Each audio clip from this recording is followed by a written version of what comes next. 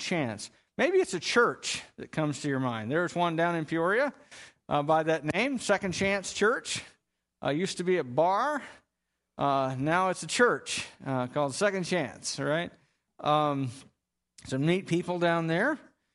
Maybe you think of someone who is a man or a woman who's been released from prison. They got paroled, or they've completed their term of their sentence, and now they're out. And now that we say they have a second chance to do things right. Or maybe you think in terms of your marriage, or of a marriage that you, of some friends or people in your family that you know about. And you know that your marriage, or maybe this other group of people's marriage, was coming completely unbolted. And then they were able to put it back together. And they have a second chance at happiness and at doing things right and at putting their marriage together in the way that would honor God. Or maybe you think of a movie. Probably one of the great second chance movies ever was Field of Dreams. How many of you seen it? Seen it? Remember? All right. What's the movie about? It's about second chances. It's about a guy who builds a baseball field in the middle of some cornfield in Iowa, which I have been to, by the way. Out in Dyersville, you can go. They still have the ball game there. The ball field is still up. You can see the farmhouse. It's kind of a cool thing.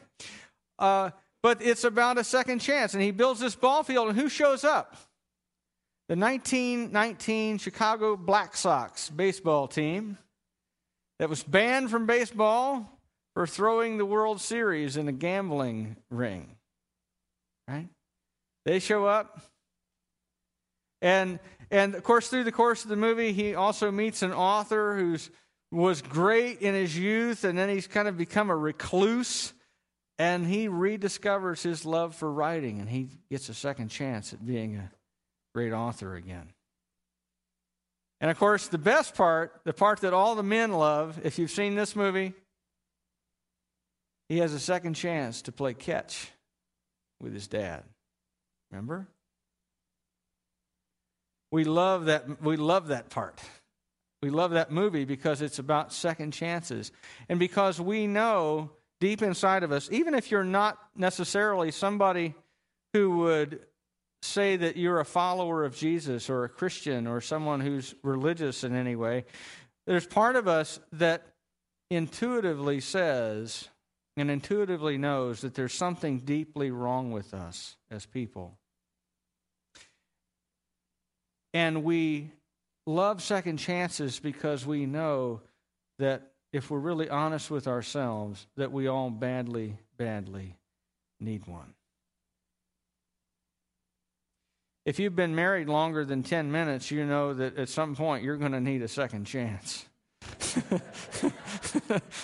Right? Can I get an amen on that? Okay. You might need it sooner than you realize. And you're going to probably need more than one second chance. You're going to need like a 250th chance or 2,000th chance and whatever, at least if you're going to stay married, right?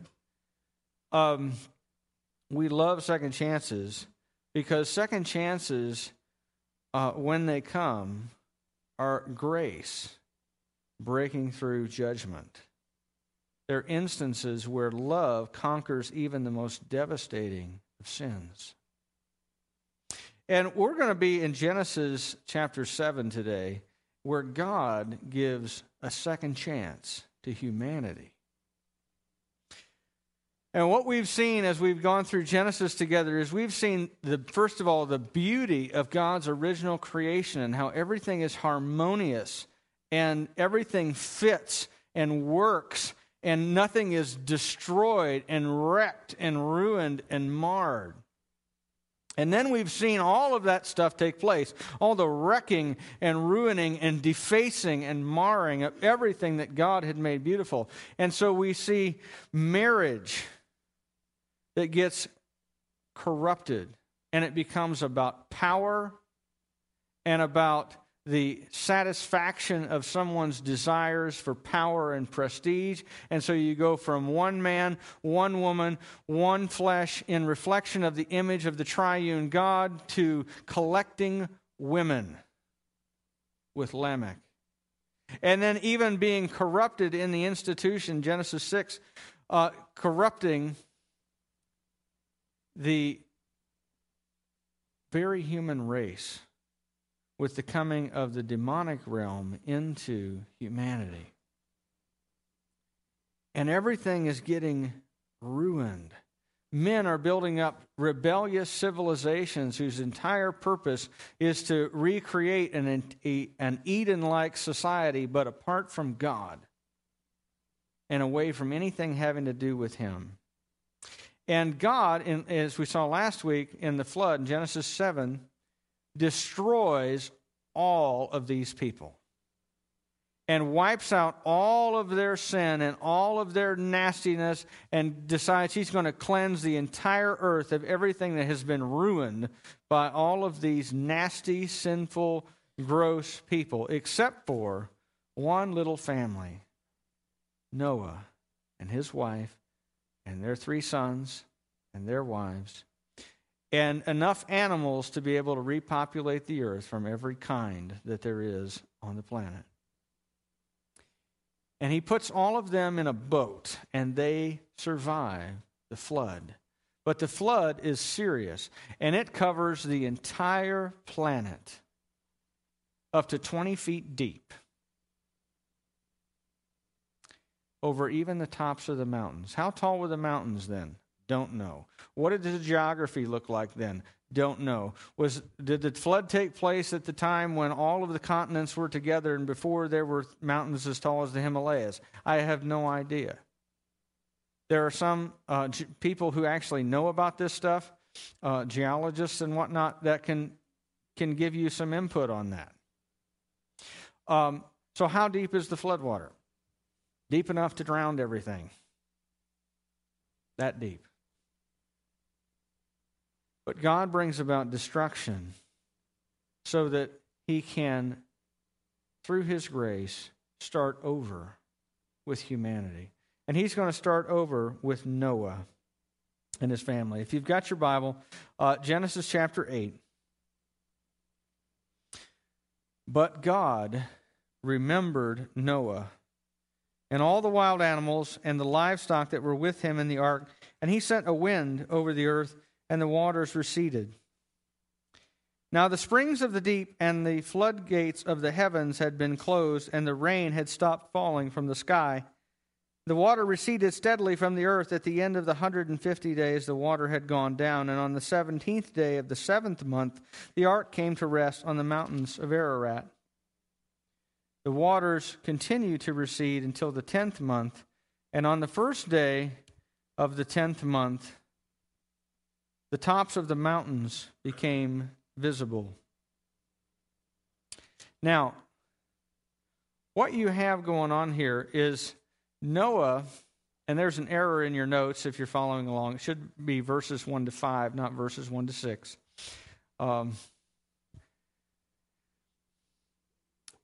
Noah has been in this boat, and it rained solid for 40 days, beginning on the 17th day of the 2nd month.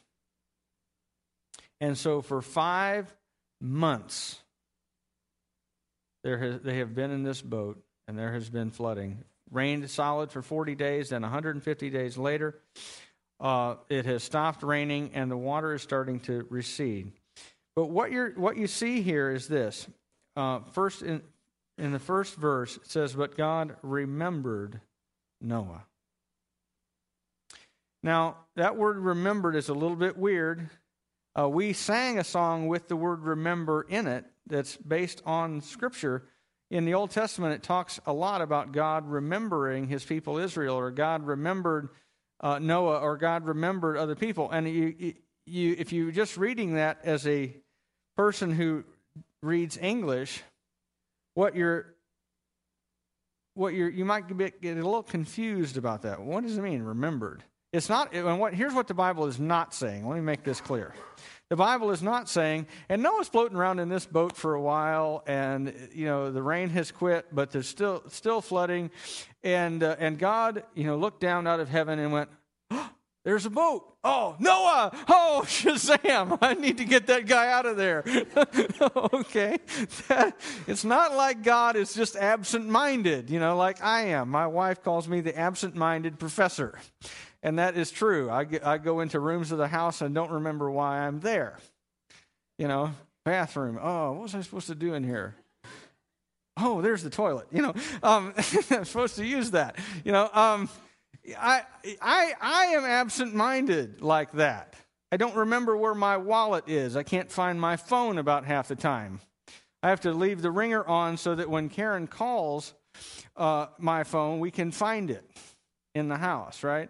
I forget stuff like that. I can remember all kinds of obscure details and whoop you at Trivial Pursuit, but I can't remember where stuff like my wallet would happen to be. But God is not like that. God is not absent-minded. He doesn't forget things. So what does it mean when it says that God remembered Noah? In the Old Testament, the word remember is a poetic way of speaking that combines the idea of faithful love for someone and also acting on their behalf.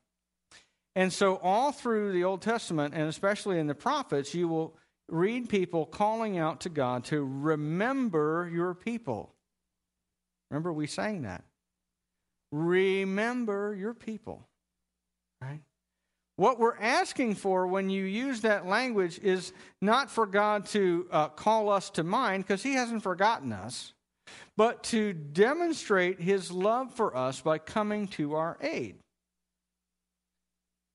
And so when Moses writes here that God remembered Noah, what he is saying in a poetic way is that God loved Noah and is about to demonstrate his love for Noah by acting on his behalf.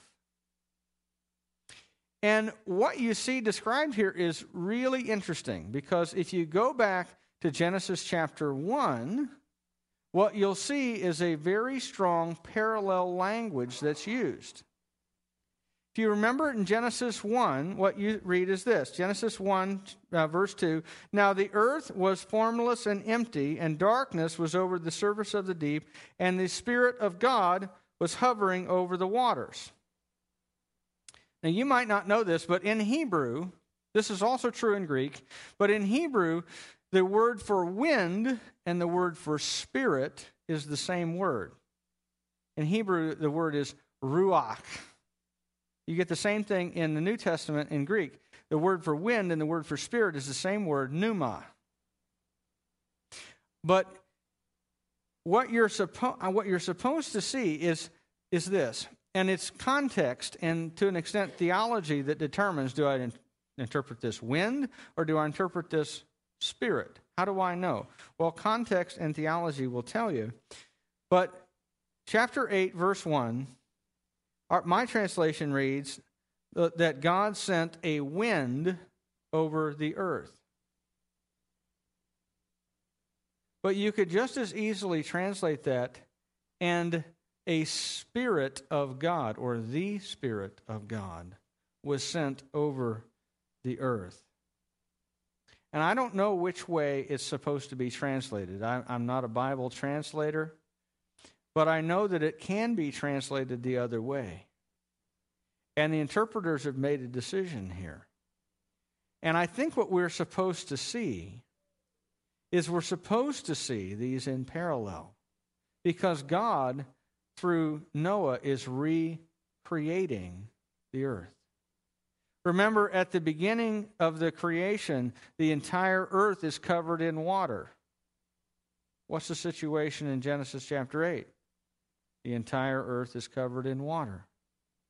And God sends either the wind of God, chapter 1, verse 2, or the wind of God, or it could be in both cases the Spirit of God coming. And He is causing the land to appear from out of the water. you're supposed to look at this and go, I remember this language. Covered in water, the Ruach of God comes and makes the land to appear in both places. And note the timeline. The flood starts on the 17th day of the second month. The waters persist for 150 days, which brings us to the 17th day of the seventh month. And by that time, the water has gone down enough for the ark to come to rest on the mountains. Now, it says the mountains of Ararat in my Bible, but the word in Hebrew for mountain and for hill is the same word. So are we way up on the peak or are we down in the foothills? I don't know. The traditional translation is mountains. Where is Ararat? Well, ancient tradition says that Ararat is in modern-day eastern Turkey, in the area that used to be called Urartu, in the language of the people of that time.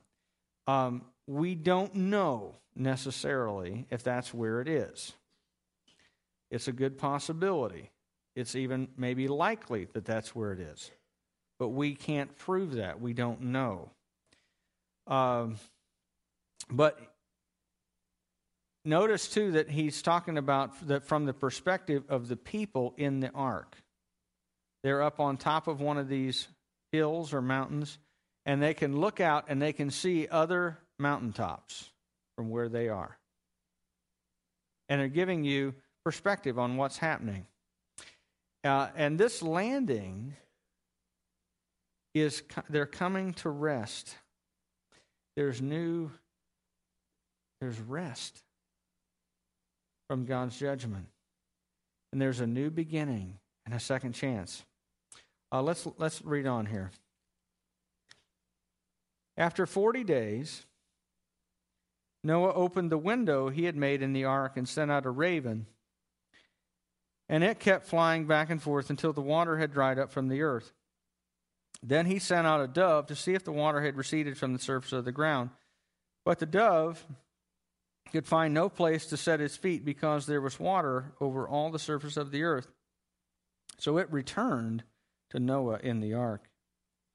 He reached out his hand and took the dove and brought it back to himself in the ark and waited 7 more days and again sent out the dove from the ark.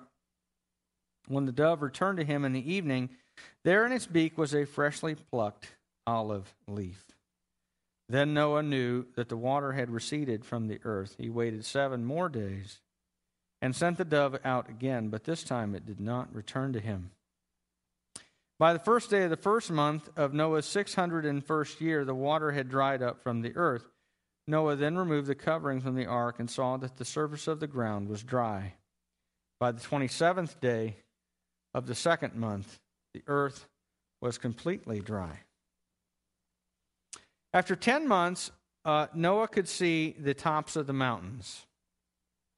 And the waters are still receding, and it's a slow process. The rain has quit falling, water levels going down, and Noah waits another 40 days.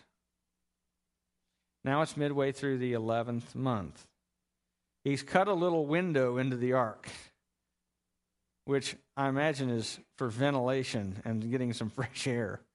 Because can you imagine what the aroma in that sealed up boat would have been like after this many months?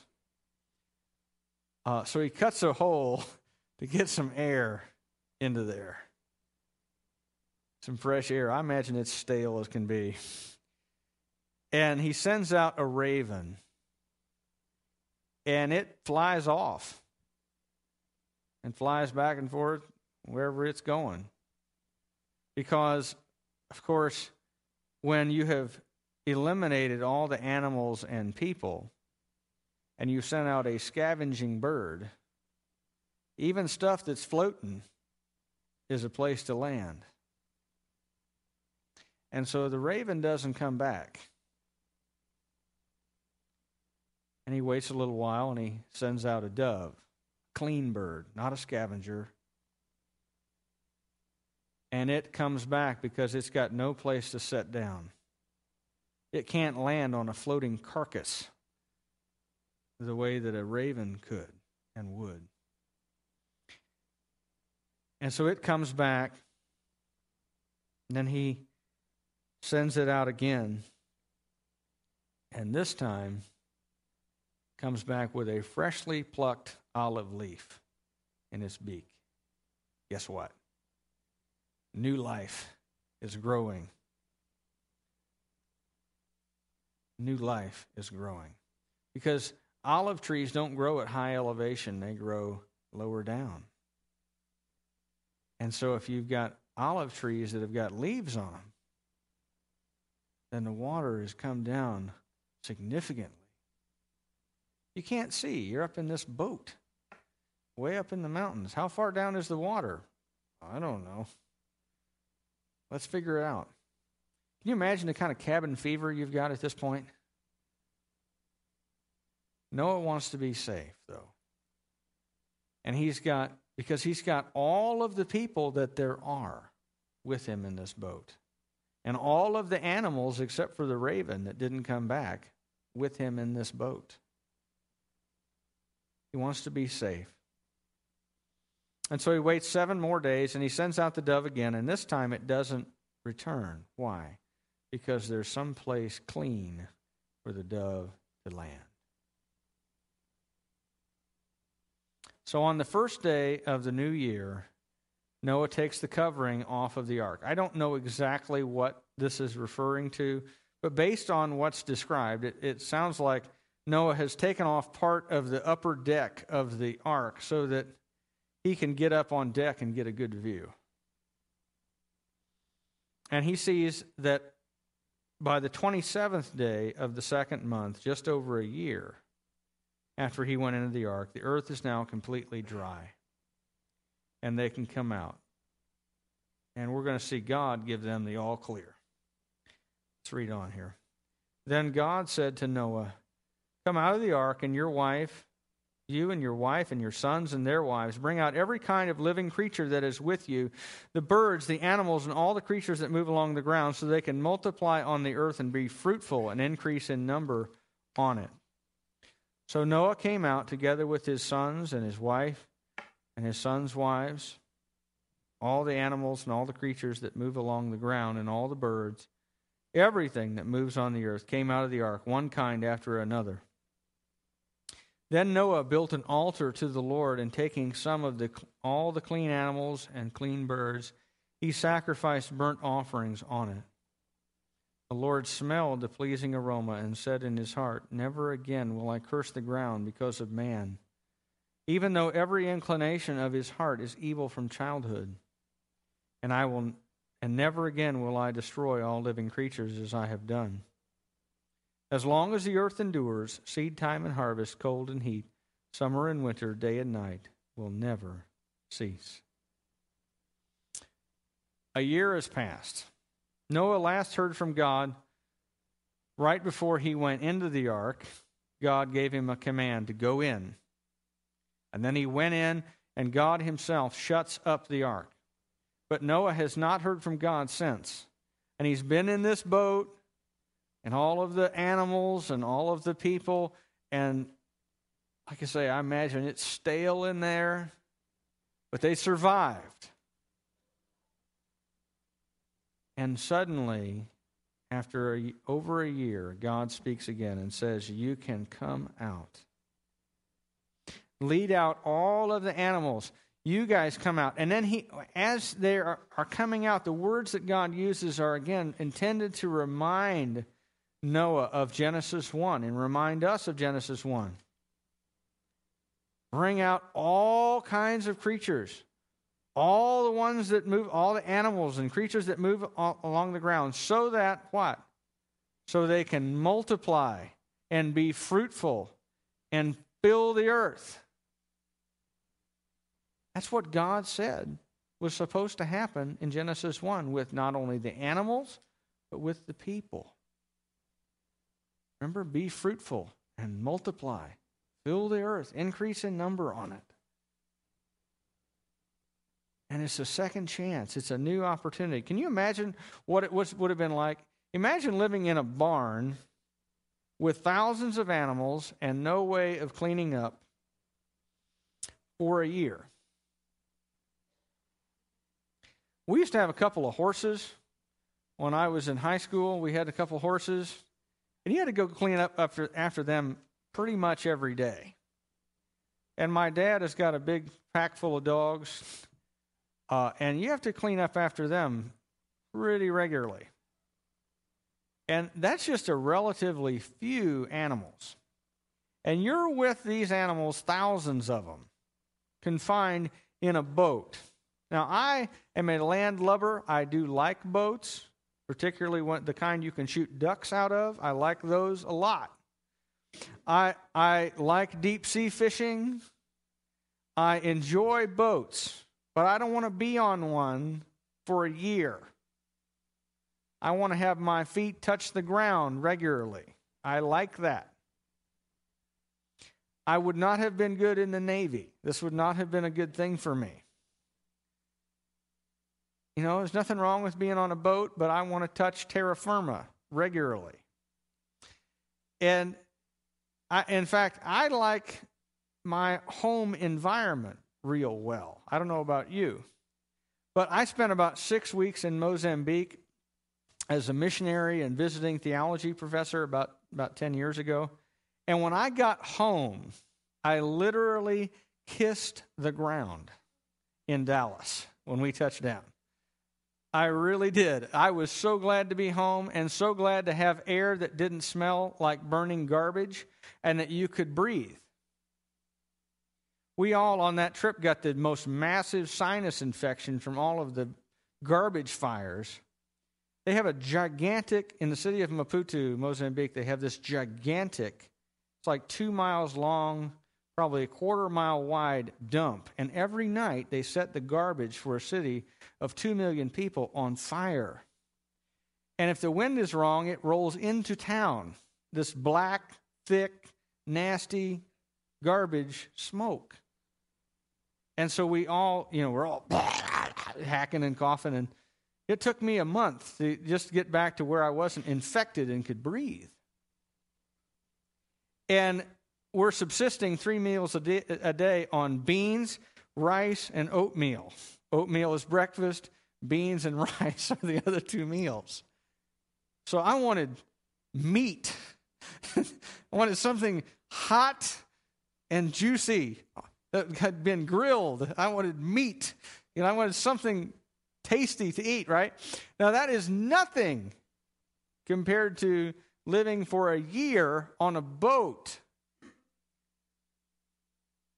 When you get out, it would have been elbows and heels getting off that thing.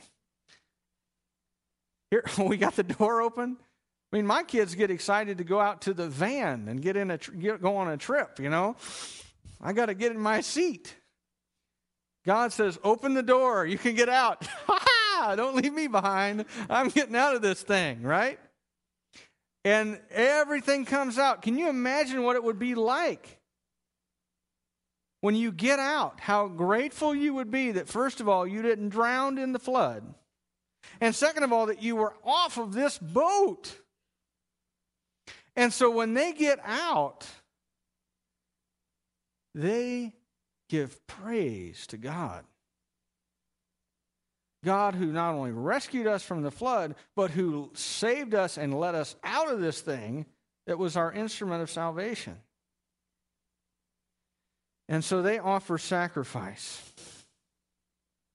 Noah offers sacrifices to God of all of the clean animals. I think this is the reason why God tells him to take 7 of every clean animal and all the clean birds, so that there's one extra one when they get out for sacrifice. And I think that's the one that Noah uses to offer sacrifice to God.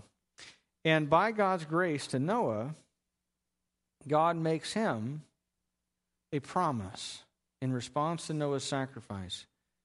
Promise that never again, while the earth stands, is God going to stand in judgment against all of its creatures and all of its civilizations and all of the entire planet all at once.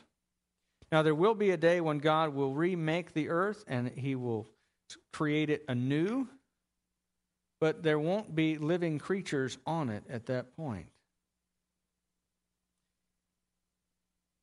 the world will one day be remade, but God's promise is made not based on humanity's obedience. Notice this. But based on God's character.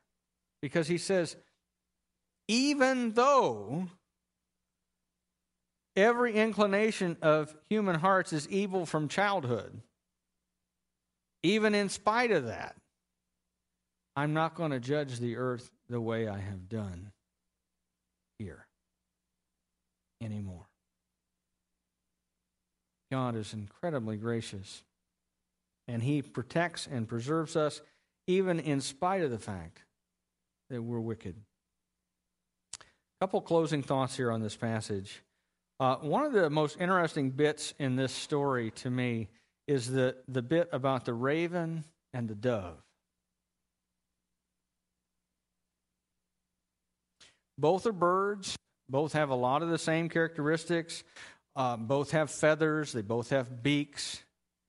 They both have little featherless feet, that can perch on things. They both have a lot of real similar characteristics, but one is a clean bird and the other is not. One is happy to feast on the dead things of the former world, and the other won't do that. One will set its feet wherever it can find a spot to land, and the other will not set its feet down amidst the death and rot of the old world. Instead, it returns to its master, carrying with it a symbol of new life. And it seems to me that people in the world and in the church fit into one of these two categories. That either they are content to set their feet and to dip their beak into whatever dead nastiness the world has to offer, or they will fly around, and if there is no place where they can land, they will return to their master. Or when they find a spot to land, they will return to their master carrying new life. Some people really do find new life and rest. And other people never break free from the deadness of the old world they just escaped from. And so when it comes time to offer sacrifice to God, one is clean and acceptable, and the other is not. Let me ask you, are you a raven this morning or a dove? Are you willing to live in and feast on and enjoy all of the dead nastiness the world has to offer?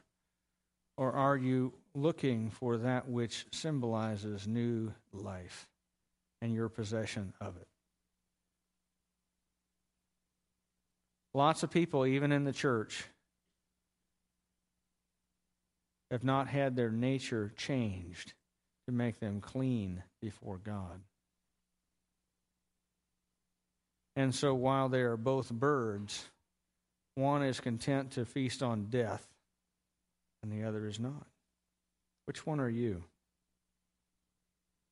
Do you happily stick in your beak death and destruction, or do you fill it with new life?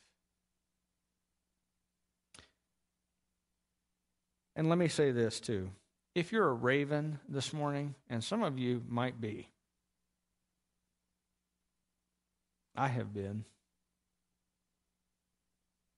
Some of you have been. Let me remind you that God is still the God who, just like with Noah, gives a second chance, and a third, and a fourth, and a fifth, to all those who come to him. God offers an opportunity to start again. Remember back in Genesis 6, we read that Noah found favor in the eyes of the Lord. And we saw that the word favor there is the same word for grace. Noah was a sinner just like everybody else. But God, in his grace, offered him an opportunity to have a new life and to become a righteous person.